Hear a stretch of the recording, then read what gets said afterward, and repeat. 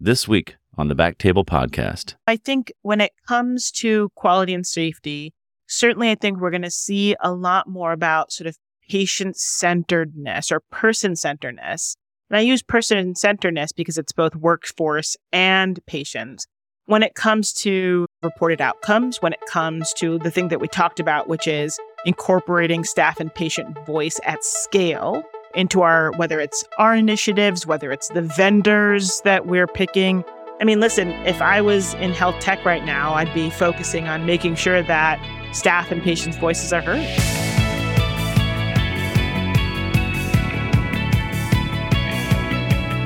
Welcome back to another episode of Back Table OBGYN. This is your host, Mark Hoffman, and I've got another incredible guest, Dr. Komal Bajaj. She is a professor of obstetrics and gynecology at Albert Einstein College of Medicine. She's a reproductive geneticist. She serves as Chief Quality Officer at NYC Health and Hospitals, Jacoby, North Central Bronx, and she's the Clinical Director for NYC Health and Hospitals Simulation Center. How did I do? Oh my gosh, amazing, Mark. Well, lovely to meet you and glad to be here. The pleasure's ours. I've said it before, but the guests make the show. And we have been extremely fortunate to have incredible guests who have done amazing things. And you're no slouch. We are excited to have you here. In most episodes, we like to let our listeners know who you are and how you got to be doing what you're doing. Yeah, absolutely. Well, so Komal means soft and gentle in Hindi, although most people who know me wouldn't sort of describe me like that on first blush. I grew up in Chicago and went to medical school at Northwestern and then completed a residency at OBGYN at Northwestern. And, while I was an OBGYN resident, I was really sort of thinking about, well, what do I want to do after residency? And at first, I really strongly considered maternal fetal medicine until someone said, you could do like that fetal stuff as a geneticist. And so the long and the short of it is I moved from Chicagoland to New York City and really haven't sort of looked back since. It's been sort of a remarkable ride. So I completed a fellowship in reproductive genetics at Einstein and then honestly joined Health and Hospitals, which is the municipal system for New York City, because I really felt like there was an opportunity to do better, to deliver high quality genetics care. And I have to say, I'm really proud that there's always work to be done, but we are certainly on par with the rest of our neighbors. And so shortly after I joined as an attending reproductive geneticist, the system was investing in simulation. So the use of robots, augmented reality, virtual reality, really not as an educational tool, but within sort of thinking about quality and safety issues. So pain points for the system. And when did all that begin? Like what time period are we talking about? So we're looking at around 2010. So early days of really strong investment in simulation. And I know Veronica Lerner was on the podcast not that long ago and sort of talked about kind of this exponential rise in simulation. And so as serendipity would have it, I was an early learner and they're like, you're sort of eccentric. You've won every teaching award. We're looking for an OBGYN. And the long and the short of it is up until about 5 years ago, I was spending the bulk of my professional time thinking about simulation and debriefing as quality and safety tools, not just within OBGYN, but really across the continuum. And we did some pretty remarkable work. I can talk a little bit about simulation and quality later, but really saw sort of the impact of the programming at scale. And then our system's leadership changed, and there was a real need to sort of strengthen the quality and safety infrastructure across health and hospitals. And I was very honored that they asked me to serve as the inaugural Chief Quality Officer of then Jacoby and now Jacoby in North Central Bronx. It's always fascinating to hear how people got from one thing to the next, right? You found an interest in genetics, went to New York for that, but then found this whole other field of simulation and then ultimately quality and safety from that. I'm not a big follow your passion guy. I think we all get tired when we're passionate, but I think you follow your curiosity. It's the easiest way to keep yourself up at night reading things that are just interesting. Is that a bit of the story for you, that just you were curious about it, like just wanted to learn more? And in that way, was there another way that it came to be? Yeah, no, I really appreciate that. And I couldn't agree with you more that I think it's a little mix of sort of what your passions are, what you're good at, and then sort of what has value, right? Sort of that hedgehog principle. For me, people will often ask me like genetics, simulation, and now quality, like what's up, right? And for me, it's the joy of taking something sort of esoteric, like whole exome sequencing, or how does a team manage a crisis, and make it palatable and sticky for people, right? And unfortunately, there isn't much that is more complex than healthcare delivery itself. And so for me, there's that beautiful thread there that links sort of all of those, what might seem to be disparate sort of activities. So your role as a chief quality officer, what does that mean? What's your day-to-day? What's your week look like in general? Yeah, what's interesting is that if you polled 20 chief quality officers about what does your day look like, you could get like 20 very different answers, but there are sort of a few common features. And I say there are a lot of different answers because different tables of organization, different health entities, depending on size, depending on scale, depending on what services they provide, will sort of set up quality and safety a little bit uniquely. But there are some key features. The first is really looking at when you think about quality, sometimes it's you know it when you see it, but really there are sort of principles of quality and safety. And one of them is measurement. You can't fix what you don't know, right? And so as chief quality officer, one of the things that I spend a lot of time thinking about are our quality assurance activities, as well as then, well, not just where are we, but then how do we improve it? And so performance improvement activities. Also spend a lot of time thinking about safety culture in that spirit of we've both been in ORs where there isn't that safety culture and it just feels different. And we know that the patient suffers when that happens. So safety is a lot about sort of raising the floor of care, making sure everyone gets the right medication, is identified correctly. So patient safety will often fall under the chief quality officer. And then, unfortunately, things happen in the hospital. They happen everywhere. Sometimes they're not so great. Most of the time, they're great. And so risk management will often try to learn from all sorts of different events. And so again, that inputs into quality. And then last but not least, one of the core activities is thinking about sort of regulation, accreditation standards, and things of that nature. And so quality and safety is really sort of the organization is an organism, and all of these factors input into the continuum of care across the organization. You touched on a lot of really important things, and I think there are bits and pieces of that we all experience at times, but it is complex. And one of the things that we've talked about on the show that I've noticed a lot over my time as an attending that wasn't as well taught maybe along the way, not in any one place I went, but just in healthcare training for most of us as physicians, is systems. And like you said, it's an organism. I call it an ecosystem. And I think it's a similar way of looking at this living, breathing, moving thing that has just got so many moving parts at the same time, and trying to get a handle on that is a challenge. Simplifying complex things doesn't make them more simple. It just, allows us to try to understand them better. But I want to touch on a few things you said, but starting with measurement. Measure what matters, right? I think there's times in my career and in my practice along the way where you see people get really excited about improving quality metric A or B because, well, we can just get the numbers right here in Epic. It's very easy to find. Like that may not be the most important thing, but it's the low-hanging fruit. And oftentimes, I think people get frustrated when there's really important things that we want to understand better, but they're hard to measure. So can you talk a little bit about measurement and measuring what you care about? Yeah, absolutely. Well, you're right. It's very tempting to go after like what is readily available, as you said, from a EHR or a log or something of that nature. And oftentimes those things are readily available for a reason, right? Because it's an accreditation standard, or it's because that measure has to be reported somewhere. And so at the very least, I would start there and I would double click on the fact that even if someone has a graph in front of them, it doesn't mean that they understand the trend or the numerator denominator, or what does that data sort of say to them? Or more importantly, what does it mean to them? And so we spent a lot of time thinking about, to your point, what measures matter, right? What measures matter? And sometimes it matters because the community tells us it matters. Sometimes it matters because different regulators and different bodies tell us it matters. So one, why does it matter? And then also, if you think about each data point, right, behind each data point are hundreds and hundreds of patients often, and the stories of those patients.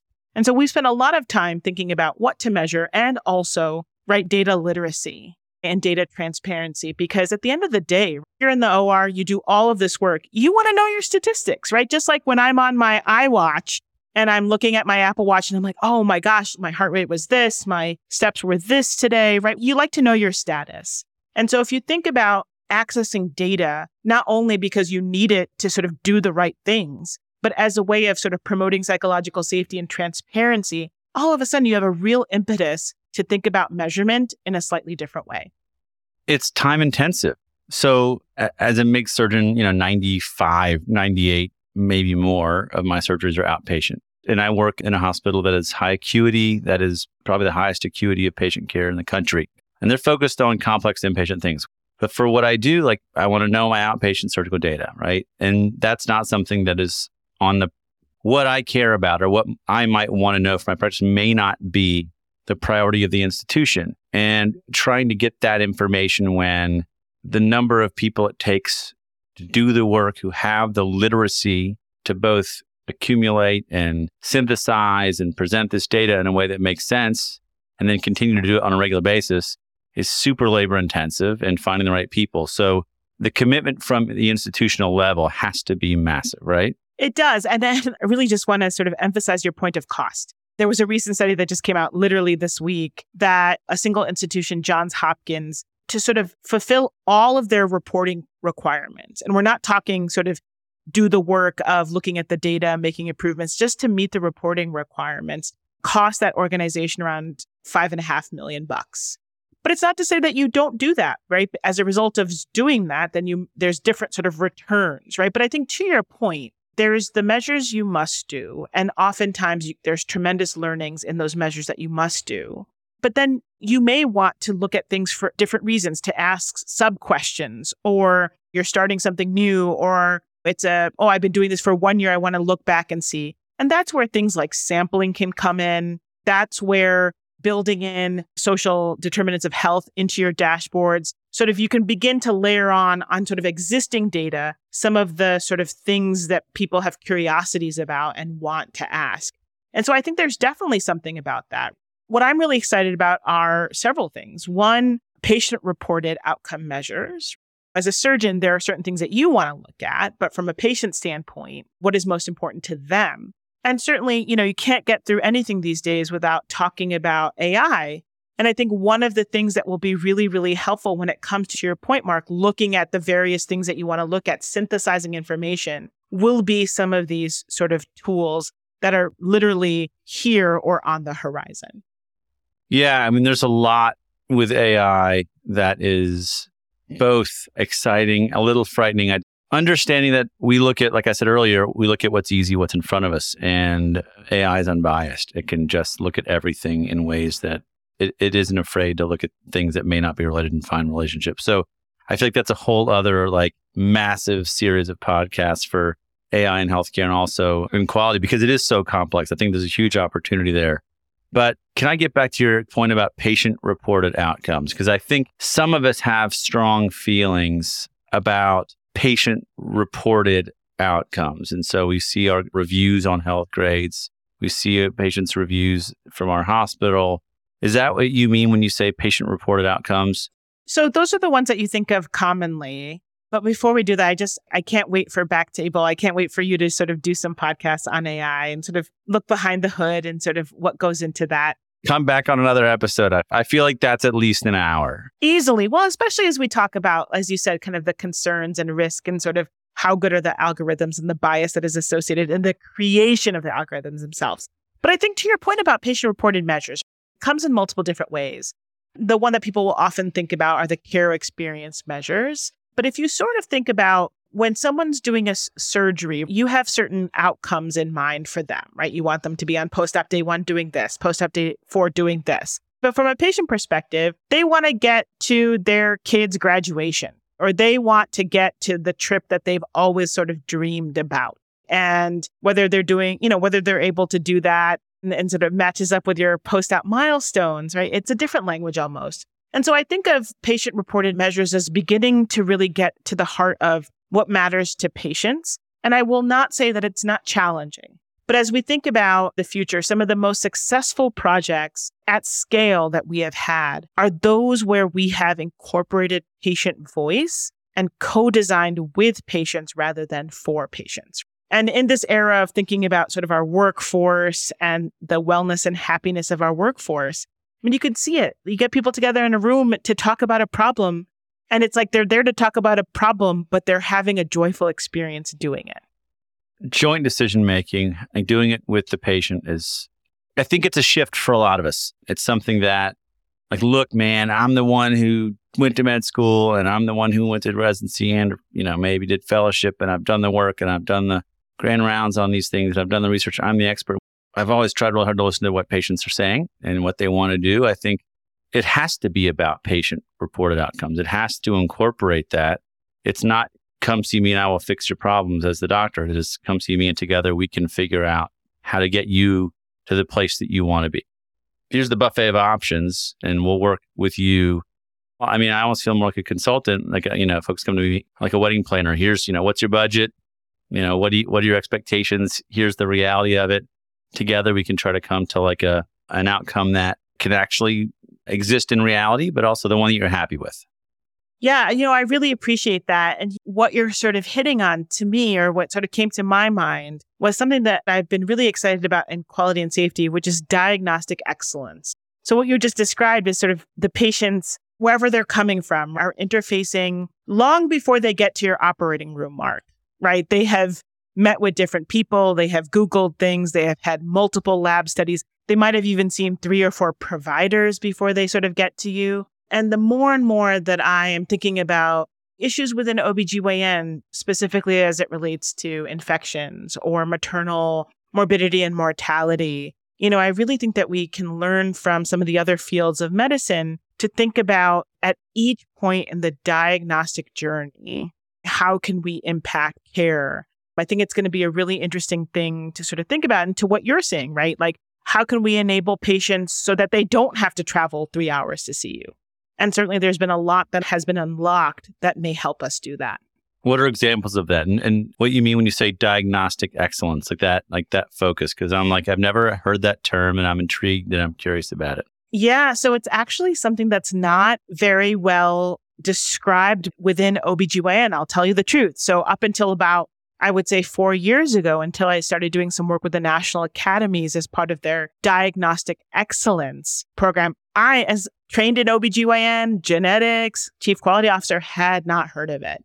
But it's essentially, if you sort of think about diagnostic excellence, it's a timely and accurate explanation of someone's problem in a way that they understand, which is a very simple definition. But if you sort of think about it, right, the moment someone has abdominal pain, they have abdominal discomfort, feeling of bloating, there's a lot of different things at play and symptoms that then bring someone to, that finally make them decide to come to an office. And so how can we shorten that time? And by the time they get sort of our studies are, oh, wait, you don't qualify for that kind of study at this institution. You have to go to that to get that thing, and maybe see a radiologist while you're there. All of these sort of interfaces are part of someone's diagnostic journey before they get diagnosed with fibroids and before they talk to you and before they decide to have a surgery. And so I think mapping out people's diagnostic journeys, right? I'm thinking a lot about preeclampsia and eclampsia and maternal morbidity and mortality. There are often lots of faint signals long before that sometimes get missed, right? And so it's about, to me, unpacking this diagnostic journey. And if you want to learn about some really amazing exemplars, look at some programs like Geisinger and the VA and what they've done with cancer diagnosis. From symptoms to imaging to getting out reports in a timely fashion to getting them treated in a timely fashion. We can learn a lot from some of our colleagues who are doing this work. And so the National Academy is actually having a workshop, a series of workshops on this topic, and maternal mortality is one of them.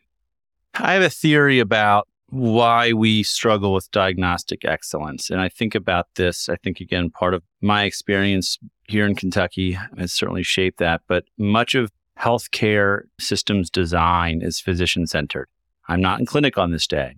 My ultrasounds aren't read on these days because I'm not reading ultrasounds on that day. I only exist in this particular place. And so programs we've built, like our fiber program, we have IR come to my office. We have body MR that's read same day so they can come in town, get the MRI, see me, see IR the same day. Like, how do we make little adjustments to make that diagnostic and management journey smooth? And the funny thing is, it's oftentimes very physician-centered in the back end, decreasing a lot of this just junk in the system. And so systems design, I think historically is, listen, I'm the doc, I know what works. That's my impression. I don't know, what are your thoughts on how it was designed and also the direction that we need to go in terms of systems design for quality and safety? So it's really poignant. There's this saying in quality and safety, which is said over and over again, but it's always holds true, that a system is perfectly designed to achieve the results that it achieves. And so to your point, oftentimes when things are set up a certain way, it's for a reason. It may not be the best reason or the reason that matters in this moment, but when it was designed 5, 7, 10 years ago, there was a reason. And I don't, as a quality and safety leader, I will be the first to admit that change is hard. If you double down on the humans are the most amazing things, right? And the most valuable part of our health system. By sort of engaging people's intrinsic motivation, that co-design piece that we sort of talked about, being willing to try one body MRI. The beautiful program that you mentioned didn't happen overnight. You had to sort of get different people in the box and have their willingness to try. I'm the first to say it's okay to fail. Just have to try. And that's what the program was born out of. It was, I got an idea. I got a nurse who was like, that sounds fun. And I had other docs who were willing to get involved. And on the flip side, I've had presentations to the heads of my hospital. Everybody was thrilled about it. Multiple other specialties that had buy-in, and one person pumped the brakes on it and the whole thing stopped. That was it. Months of my life to build a program. One person didn't like it, and that was it. And it's amazing how much people are the machine, right? We have to value the people. We have to understand what they can bring, both good and bad. The success of anything I've done, any of us do, is the people in the system. And go in every day and just be grateful that the same people are there. Like every time I see my team, I'm just like, thank you for being here today. Without a doubt. What a great feeling, right? That team. And I can imagine like they're happy to see you as well. One of the things as health and hospitals is going through quality and safety transformation to this point, it's really 4 sort of steps of transformation. The first is our culture. Again, going back to if we don't have a culture where people want to see each other or where they feel like they can tell us when something's wrong, we're never going to go very far. The second is, to your point about humans and doubling down on humans, is increasing capacity. At the end of the day, Mark, if I polled you about the 5 things that should be changed about your system, you would list them. You could list them, right? And so how can we equip those amazing humans to not just do the work, but sort of help improve the work? The third is ensuring that we're sort of aligning our activities. Like you said, there were some people who weren't in your camp, but there were some people that were, and sort of joining forces to attack complex problems. And then the fourth, interesting that we started off with data, but in fact, for our transformation, it's fourth, truly making data-driven decisions. Because I could plunk the most elegant chart in front of you, but without sort of working on culture and making sure that we're speaking the same performance improvement language, we won't go very far. That's what our old head hospitalist used to always say is culture eats strategy for breakfast. Can I ask you a question about culture, though? And we can talk more or less about this if you want. But as much as allies and partners in success, those who share our visions are essential in any project and any plan, some people are just going to make it harder. There's those that row in the boat the other direction or are dropping anchors for whatever reason, because they lack the understanding. Their understanding is different and they want to go in a different direction. How do you address or deal with people when they are not helping solve problems? Yeah, well, first, I liberate myself there are not very many circumstances where you need 100% unanimous support, right? If you sort of think about it in healthcare, you need the majority, but there are very few circumstances where you need 100%. And so I think about the Rogers adoption curve, and I think about, I need to get those people together who are at the very least willing to give it a try. I don't need those people who are willing to stand in 3 days to get an iPhone before it comes out. I don't need those people who will pre-order it because they want the gold one. I need the ones who are willing to wait a day or two, see how the iPhone reviews are, and then buy it, right? I need those 3 groups of people. And that there's a lot of data behind this on sort of the exact percentage, but it's not all of them. There are people who are going to need more time to come along. And so I think that by going back to those principles of agency building and really coming down to people's intrinsic motivation, what's in it for them, the stories of patients, the people behind those dots on a graph, being open to, I may have wanted it to do things a certain way, but the group really wants to try it this way. I'm willing to give it a try, right? That element of co-design. And then having clear checkpoints on, we're going to try this once and then we're going to see if it worked, or what about it worked, and then hardwire what did work. It's very liberating when you don't have to get 100% unanimous agreement and you're willing to try something knowing that it might not be a home run. You make it sound easy. Change management is, in my experience, one of the hardest things in the world, especially when you are coming into a system that has different priorities. And I think that's something that I'm curious of your opinion on.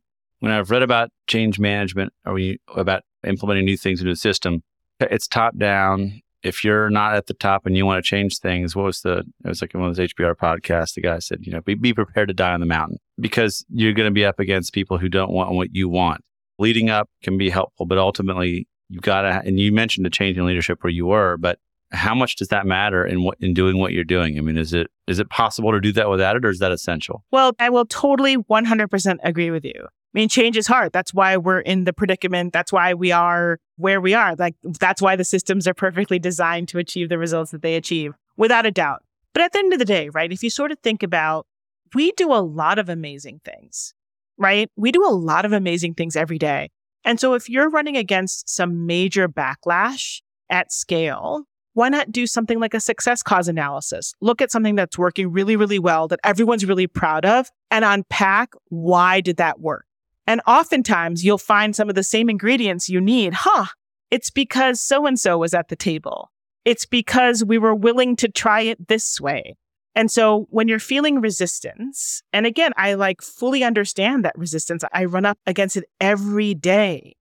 I think my point here is that when you are mission driven, when you have an idea that's patient centered, it's about laying the groundwork so that, as you said, the people who have the ability to move the levers, invest in a serious way, will hear you. And so don't stop with your good idea. Don't stop trying, but think about the ways that you can get other people behind you.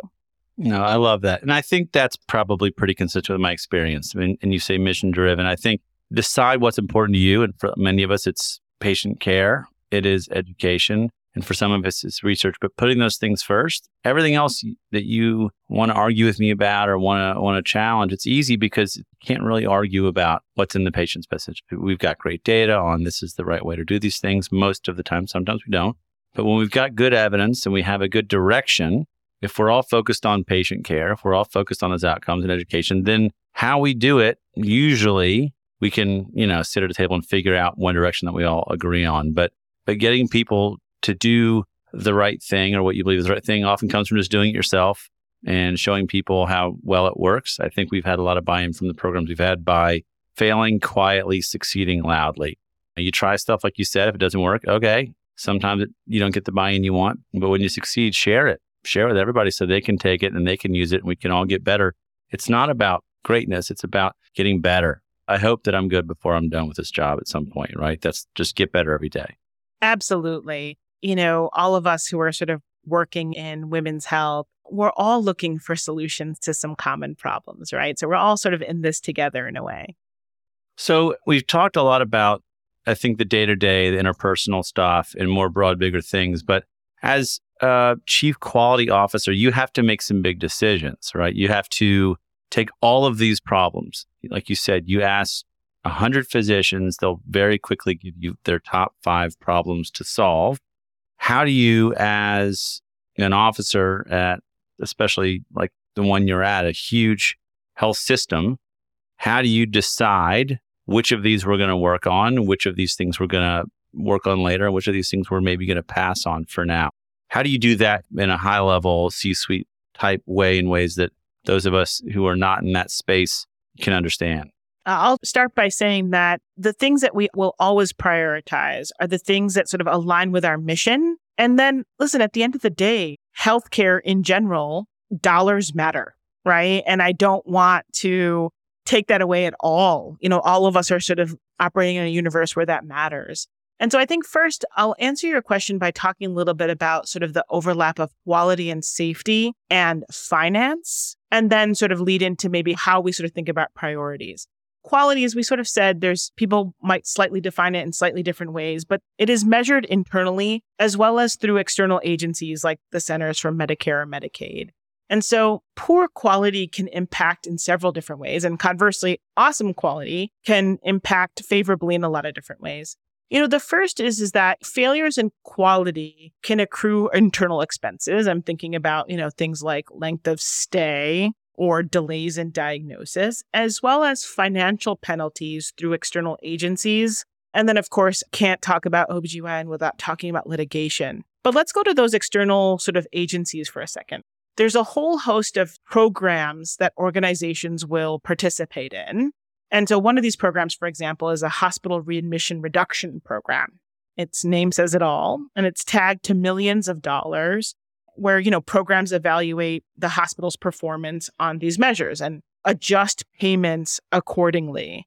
And so this one program is around 0.6% of Medicare revenue for an organization. And that's one program, right? So if you sort of think about it, if you stack all of these up for organizations that are already running just slightly under budget, you hope, point this, point that, all of a sudden it matters.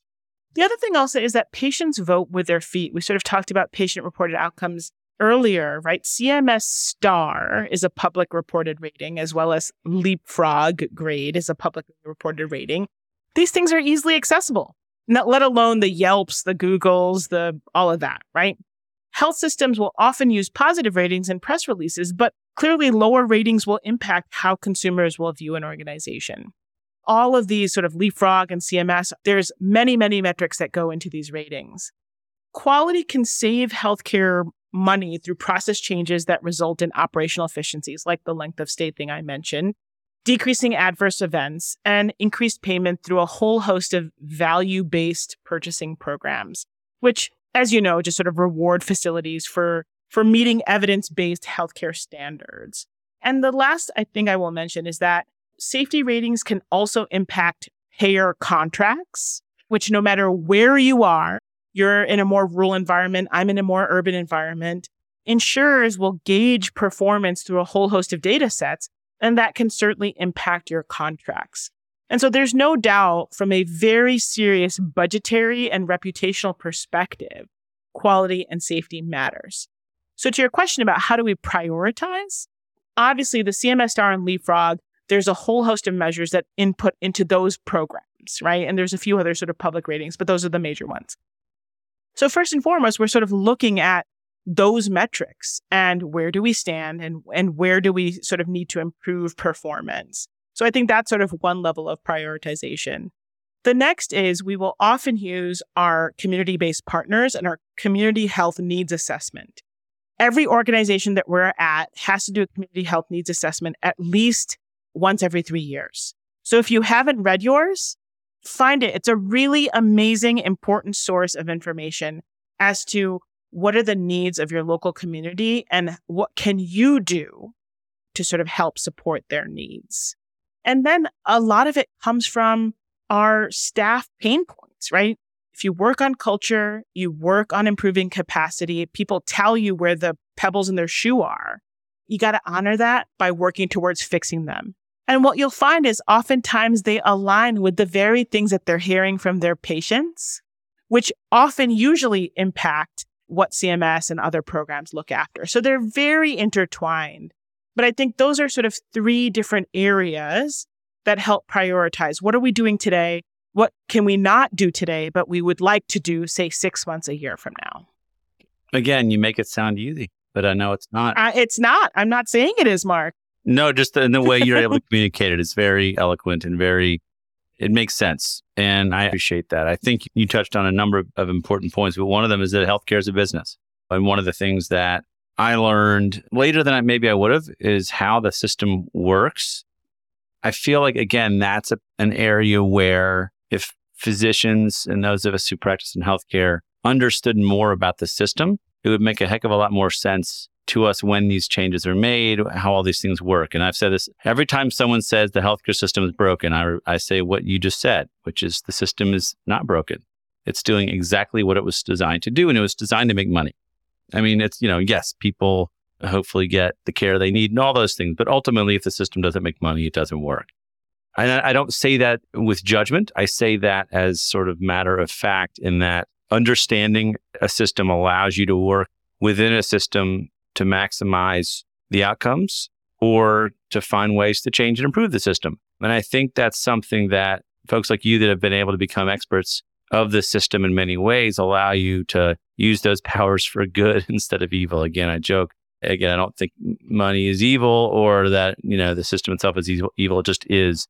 But that's another opportunity, I think, for those of us out there that are looking to make change, that are looking to make an impact, not just in our clinics, but also in our health systems or nationally, is getting involved with our national organizations, getting involved in our hospital committees to learn about how these systems work. So then you can help be a part of the solution instead of being part of the problem. And I think that's something that, many of us get frustrated or disenfranchised because, man, I've been doing this forever and no one listens to me. Well, then go do something about it. Go get involved. And my guess is, much of what you have been able to do with your career is because, number one, you work hard and you're good at what you do. But my guess is you also got opportunities, but took advantage of them when you were there, right? Totally. And I get annoyed. People get annoyed with things. And my thought was, well, I actually can do something about it. I actually have opinions on how it could be different. So let me try to dabble and figure it out. Yeah, stuff bothers me. Yeah, that's right. Stuff bothers me. And I have to say, I have tremendous pride being an OBGYN and being a healthcare quality leader. I sit on the Agency for Healthcare Research and Quality's National Advisory Council, which is an appointment by the Secretary of Health and Human Services. I take great pride in being able to sort of vocalize some of the challenges and concerns that I'm familiar with through my sort of various hats, including being an OBGYN. And I would actually say that OBGYNs, by virtue and other, I would say, practitioners within women's health are actually really well poised to serve and change things. And the reason being is, think about it. We pivot from OR to labor and delivery to clinic to, age 18 to age 80, right? At the end of the day, right? It's a versatile field and we pivot in many different ways. And it's that kind of creativity. Think about it. You probably did 10 things today that were like creative to solve problems.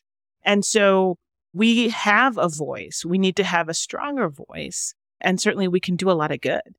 I think that's true. I've always said I think being an OBGYN chair is one of the tougher jobs because I think, if you're a chair of surgery, yes, there are different types of surgeons, but ultimately they're all surgeons. And the same is true with medicine. Yeah, you've got proceduralists within a department of internal medicine. But when you talk about GYN oncology and MFM and ultrasound, you're doing diagnostic, you're doing kids, or you're doing perinatal and neonatal, you're doing benign surgery, all at the same time with a huge ambulatory component too. And so, yeah, I've always felt like being the chair of an OBGYN department is you got to know a bunch of different stuff. But to go back to medicine as a business, I think to sort of round out my thought on understanding it, I guess my big question to you is, it seems to me that quality and safety is actually financially smart. Like caring about people is important and yes, focus on that. But even if you don't, doesn't doing a good job ultimately cost less? And isn't that a way to do good? And also is that not the ultimate way to sell something? Is there a way to do it where we're all winners? And I feel like the answer is yes. You're absolutely right. And certainly more and more as payment is tied to doing the right thing in the right way with the right outcomes.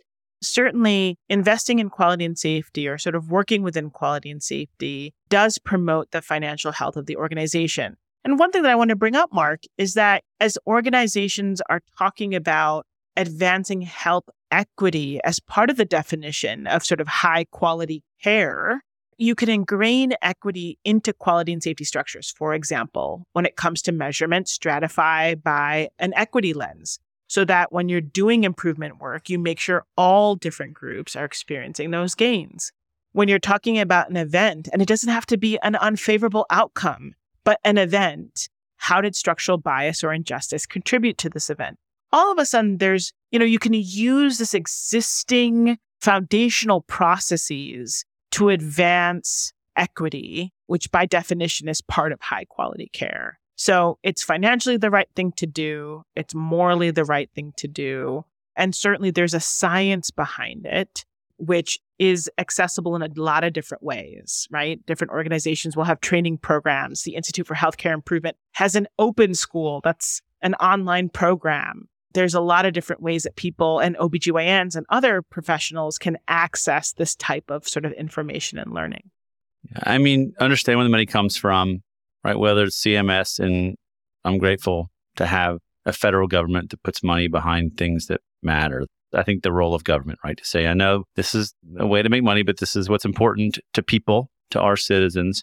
And there's money behind quality, right? And I think that for insurance companies, for profit and nonprofit insurance companies, they're looking for efficiency and leanness. And so, it's cheap doing good surgery, not having them come back and come to the ER 2 or 3 times and reoperate, right? That's right. It's doing the cancer screening so that you avoid the cancer or treat it early as opposed to late stage. So many ways that this manifests, right? Right. And so it's, again, not evil, not, all insurance companies are not evil, all government is not the problem, but there's so many good things and opportunities within that. And the more you can understand the system and the systems and how they interplay, the more you can use that to do good work. And I think, look, justice is one of those things that keeps me up at night. And when it's not even necessarily like the big stuff, sometimes it's just like, this just seemed unjust. And that's what makes me go crazy at times at work. Just, this should have been done the right way. And the frustration, I think, is cured for me by getting involved and just making sure that next time that just thing happens.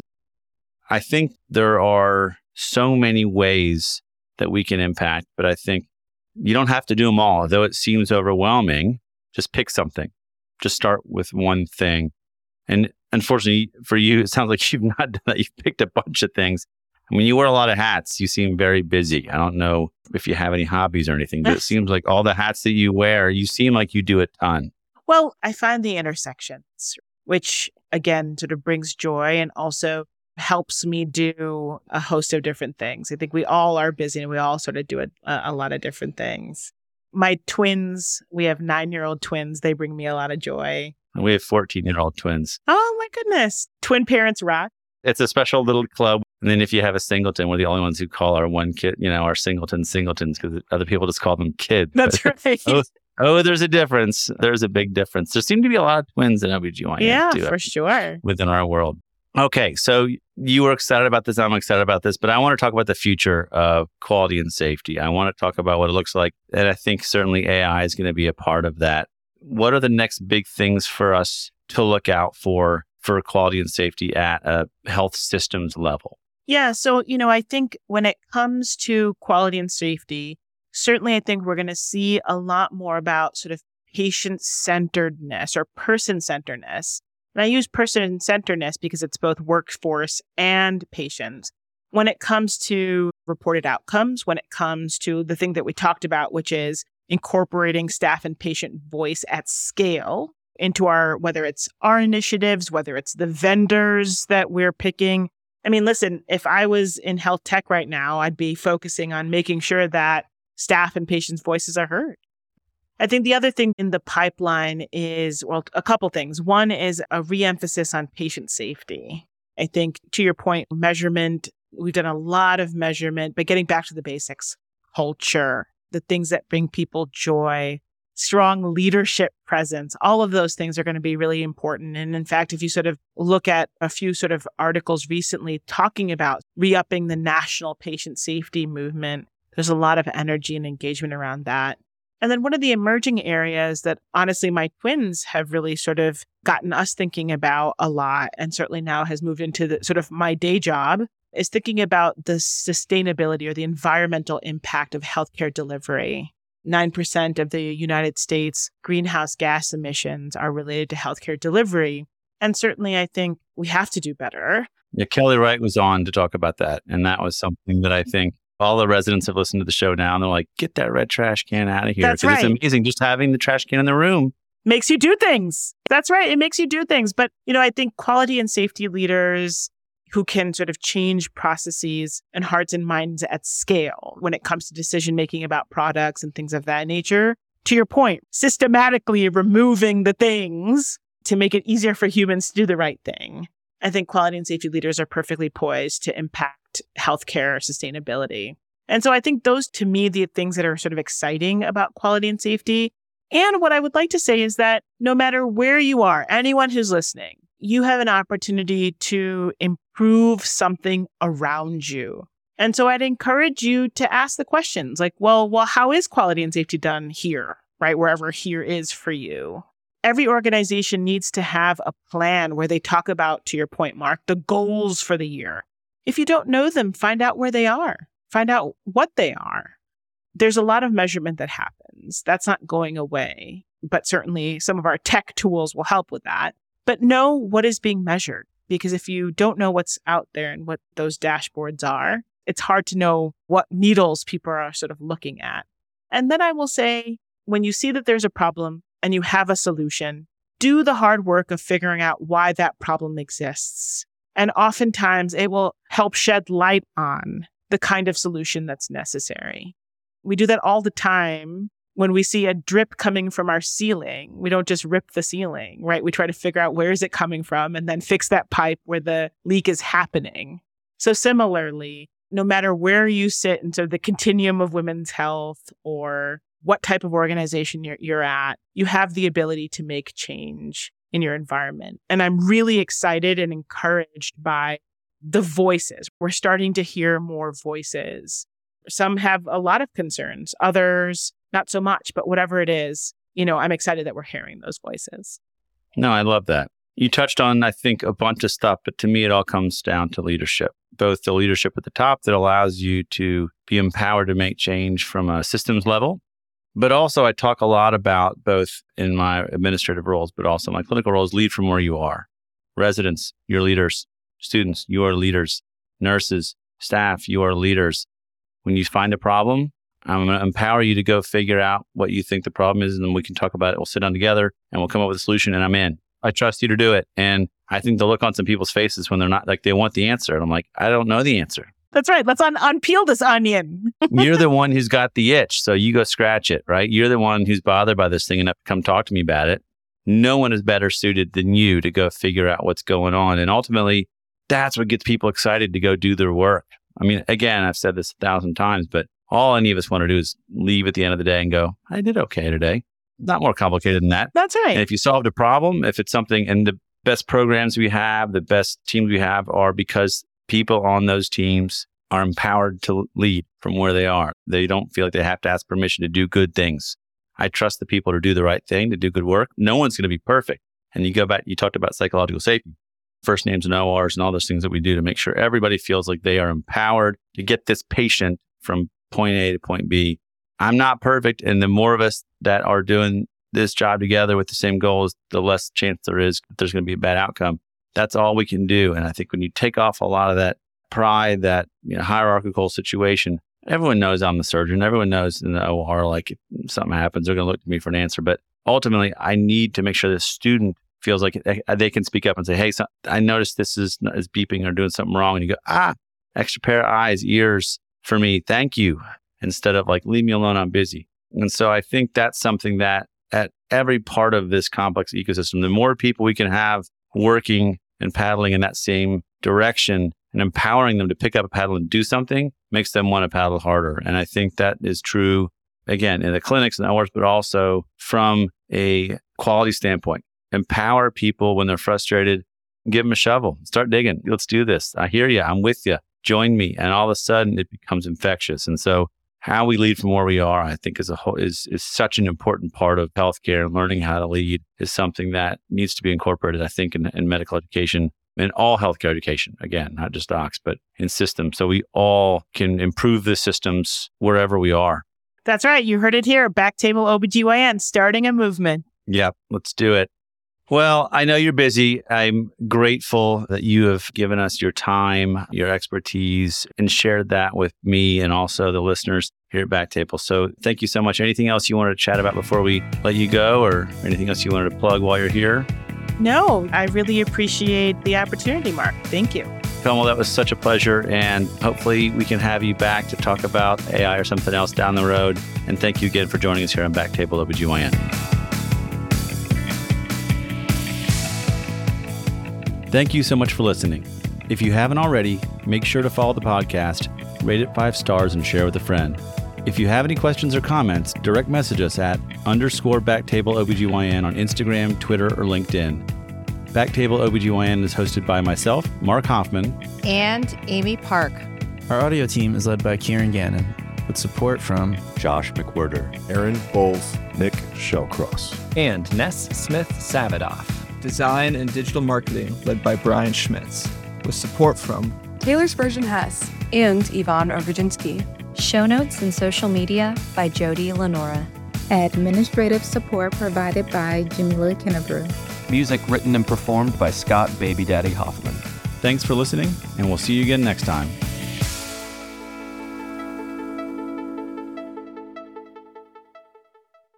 The views and opinions expressed by the hosts and guests on Backtable OBGYN are their own, and do not reflect the views or positions of their employers or any entities they represent.